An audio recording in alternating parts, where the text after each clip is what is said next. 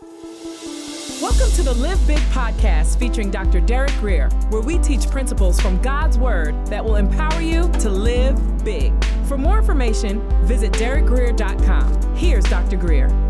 Father, open eyes, illuminate hearts, meet needs here, Father. People had other things to do, but they came to your house because you are the potter, and you know how to put missing and broken pieces back together again. We give you all the honor and all the glory. And the church says, amen. Last week, we started a communion series, and we discovered in our time of looking at the scriptures that when Jesus first had the first communion, he actually called it a covenant.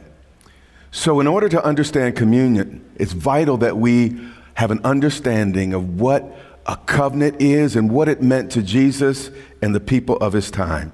So what we've done is we're starting to outline some of the major components of a covenant. There's roughly about 10. You can have 11, some say 9, but we've already covered 4, and we started last week. Number 1, there are covenant promises. Covenant promises. All the promises in him are yes and amen. Why? Because it's a covenant. All right. Number 2, there is a sacrifice or a bloody sacrifice. Number 3, there are blessings and curses. Number 4, there is the walk of blood or the mingling of blood. Sometimes they walk through the blood of dead animals. Sometimes there'd be a cut in the hand and you mingle blood. Sometimes they would cut a finger, put it in a glass of wine and drink it. However, there are some bloodless covenants in the Bible, and we're going to cover one today. Can we take care of these speakers here a little bit for me today? 1 Samuel chapter 18 and verse 1. David had just defeated Goliath, and he stood before King Saul with the giant's head in his hand, and instantly David became a rock star. But soon and very quickly, a problem would emerge between David and King Saul here. How many of y'all remember they started singing songs and David, Saul killed his 1,000, but David killed his what? Tens of thousands. See, everyone loves a winner until you're the competition.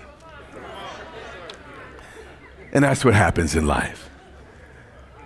Now, when he had finished speaking to Saul saw a man of like spirit. He'd already done exploits in the name of God. The soul of Jonathan was knit to the soul of David. Now, this language is the same language that was used in the book of Genesis chapter 44, relating to Jacob's love for his son Benjamin. And I don't know why everybody makes everything weird. Two men can love each other, but without it becoming immoral, okay? And Jonathan loved him as his own soul. They had each other's back.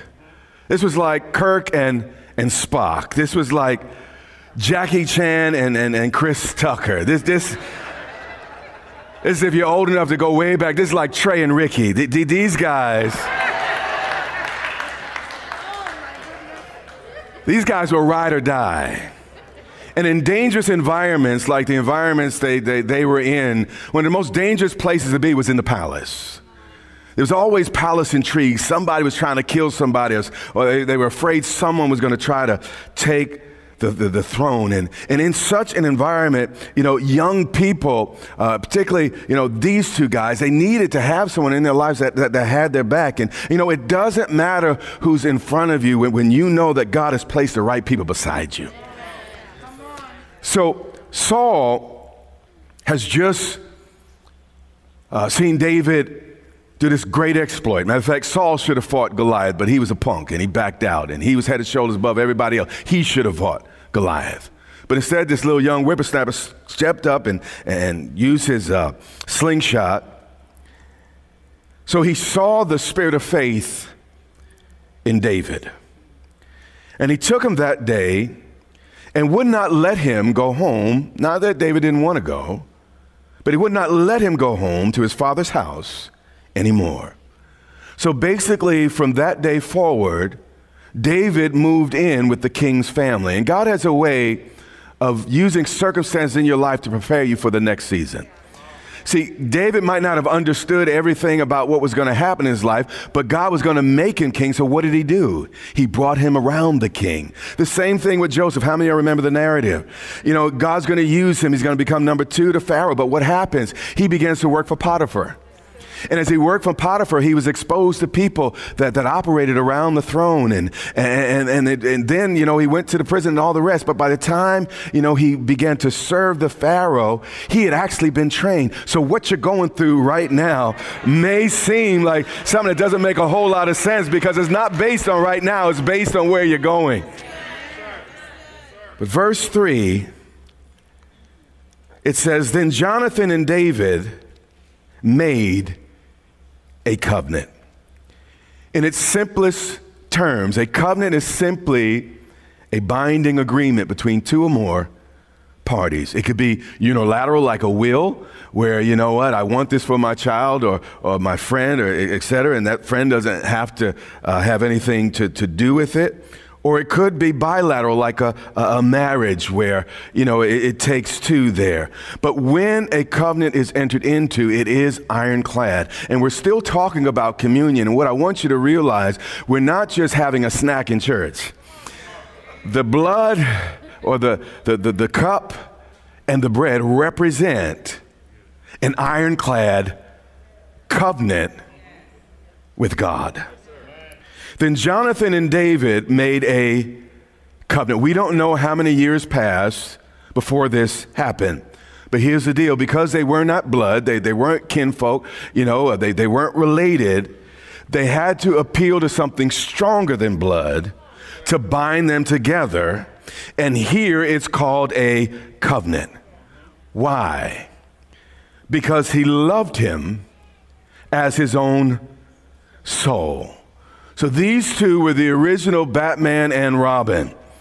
If you took on one, you were taking on the other. And actually, this is what Jesus said. He said, we're to love our neighbor as ourselves. We are to love folks that God's placed in our lives as we love our own souls. And often the best cure for a bad day is a good friend.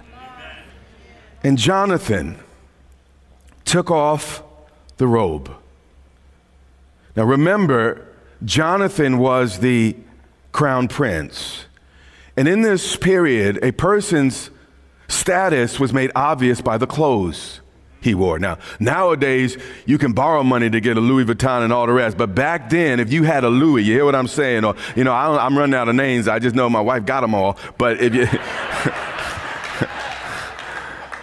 But some of y'all broke with them purses and those cars. You hear what I'm saying? But back then...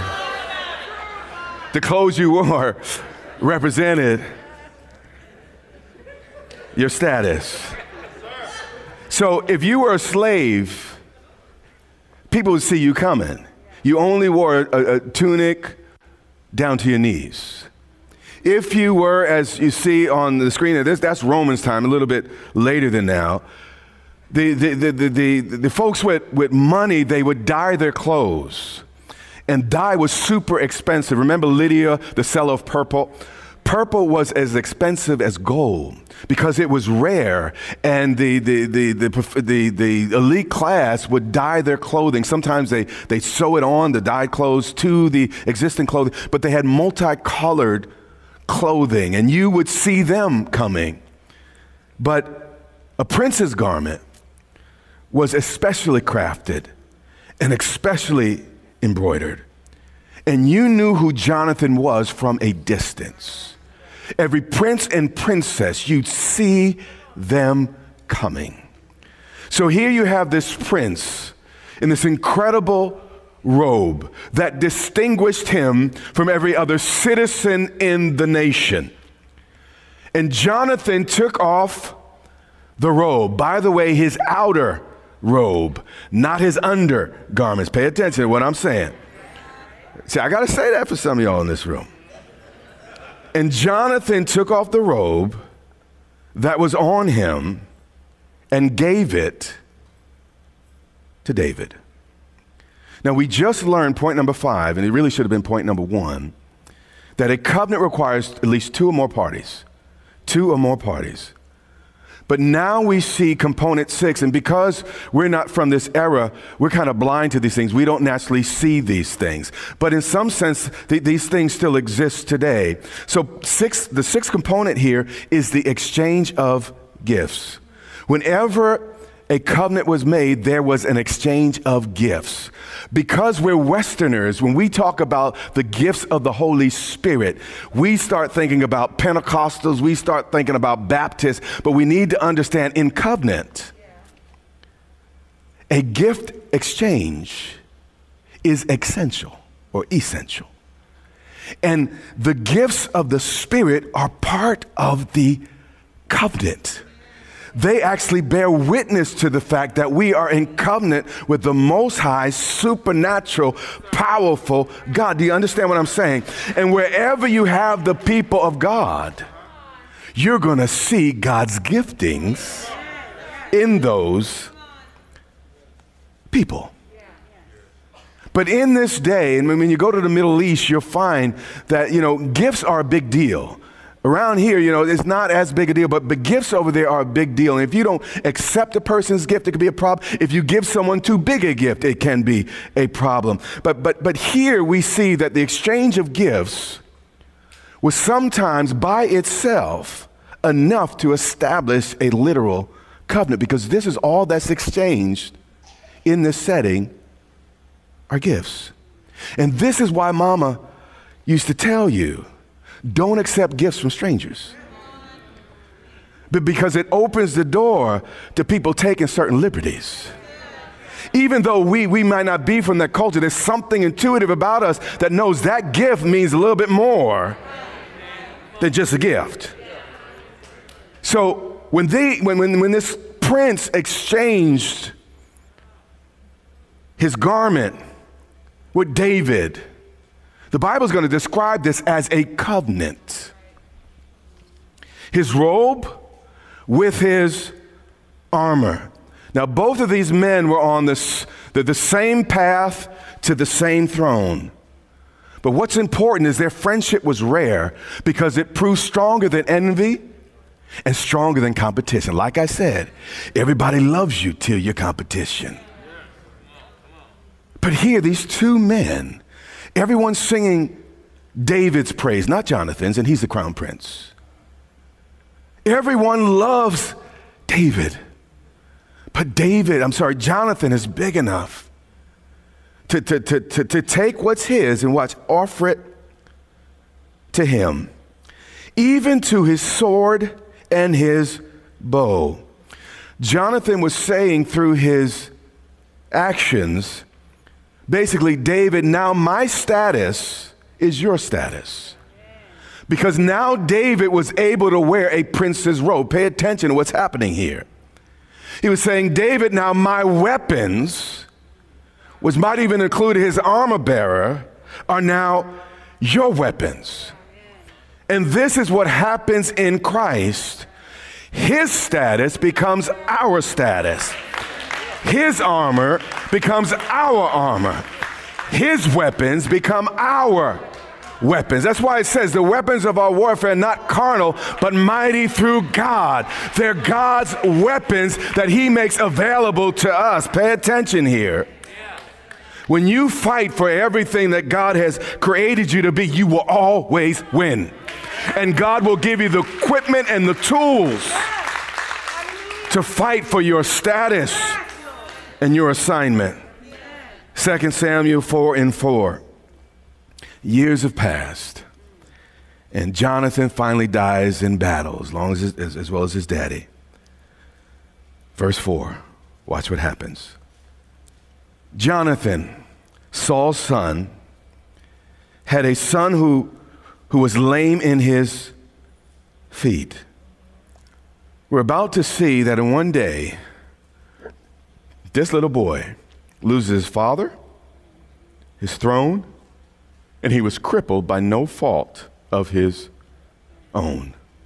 How many know life can be unfair?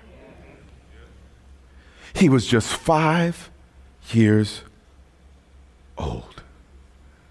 And some things happen to us when we're young that it's almost impossible to recover from. This little boy was only 5 years old when the news about Saul and Jonathan came from Jezreel.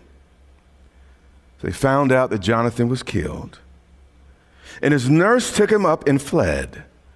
When they found out that Jonathan was killed, they knew that they were going to be coming. Someone might be coming for the next in line to the throne. And it happened. And sometimes stuff just happens. The boy didn't do anything wrong. He's 5 years old. You can't do anything wrong at 5. And it happened as she made haste to flee that he fell. For the rest of this morning, I want to talk to folks who have been dropped. Dropped by someone who was supposed to take care of you. Dropped by someone you trusted. Dropped by someone who should have taken better care. Dropped by someone who ought to have known better. Dropped by someone so wrapped up in their predicament that you're the one that got hurt. The nurse assigned to protect the child made haste to flee, that he fell and became lame. And what we're reading actually applies to all of us, because we've all been crippled one way or another by the fall. Everyone has at least one impediment or another in our lives. It's just that some are a little bit more obvious than others. And this is the introduction to this person that they're about to name. And his name was Mephibosheth. Now, there's argument about what his name means. Some say it means mouth of shame, but others means destroyer of shame. But either way, every single person in this room, live streaming, in the multi-purpose room can identify with him, because we all have conditions that we're not proud of. We all have things that have happened in our lives that we're just not happy about. And sometimes we even try to hide. I remember, I've shared this with you before, when I was in college, there was this beautiful girl. And we had a class at the same time, and my dorm was downtown, and I had to, get on the bus to go to class. And every day she would have a sweater around her hand. And then when I see her on campus, she'd have a sweater around her arm. And I asked my buddy, what's up with, what's up with the sweaters? And he said, she's missing some fingers on her hand. As beautiful as she was, not as beautiful as my wife, of course. Just gotta be careful how I'm talking here. I felt that. I felt a little tug there.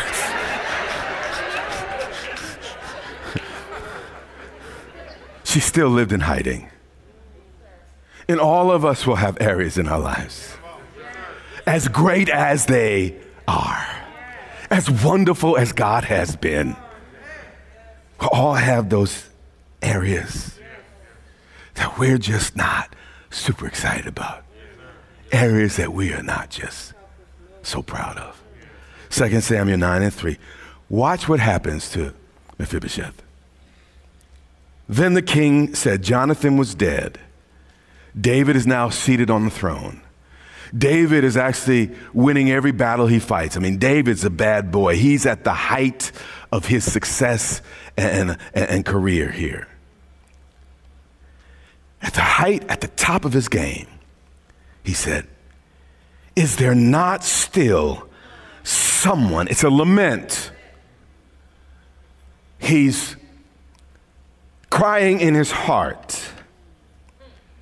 And we're about to discover this is not just the sensitivities of David. He's actually representing the sensitivities of God. He said, is there not still someone of the house of Saul to whom I may show, watch this, the kindness of God? Now, in those days, a king would wipe out anyone who was a potential threat. Anyone who had any lineage where he could or she could possibly claim the throne.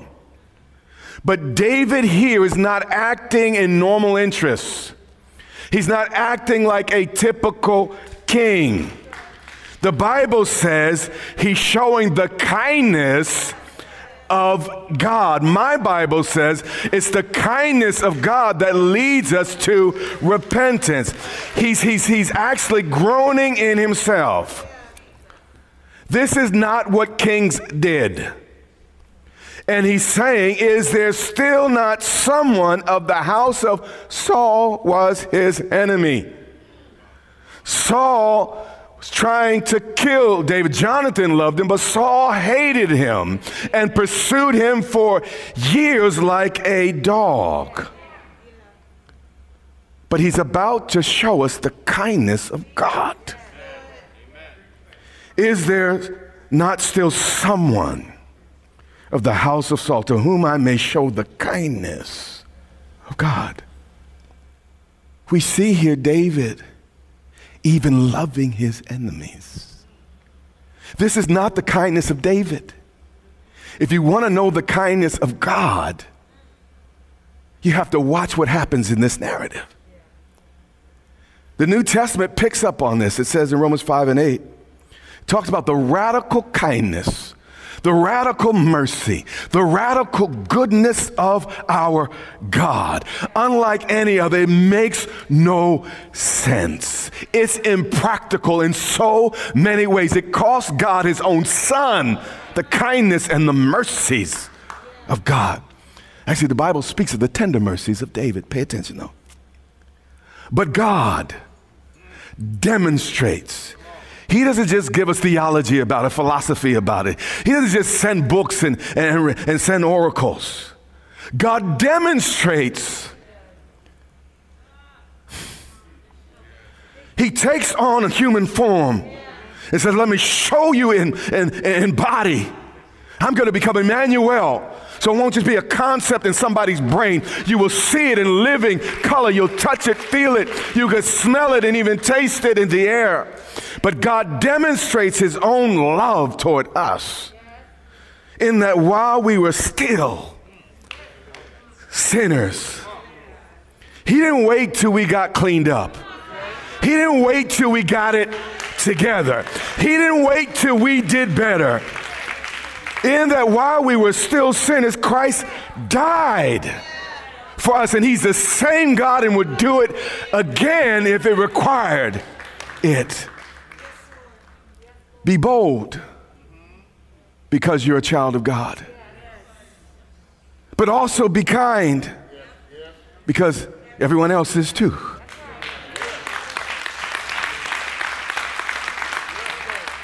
And Ziba, what a name, said to the king, there is still a son of Jonathan who is lame in his feet. So Ziba wanted to qualify it because when the king found out how much of a mess Mephibosheth was in, he probably discarded him.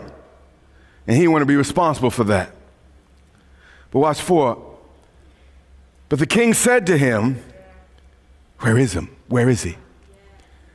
The reason David had to ask where Mephibosheth was because Mephibosheth was in hiding. He didn't know the heart of the king. He was hiding from the very one that wanted to make him a prince. Many of us are hiding from God, thinking for whatever reason he's out to get us. But you need to understand that if God was trying to get you, you'd already be got. You hear what I'm saying? God knows how to find you. You have been listening to the Live Big podcast with Dr. Derek Grier. For more information, visit derekgrier.com or follow Dr. Grier on social media.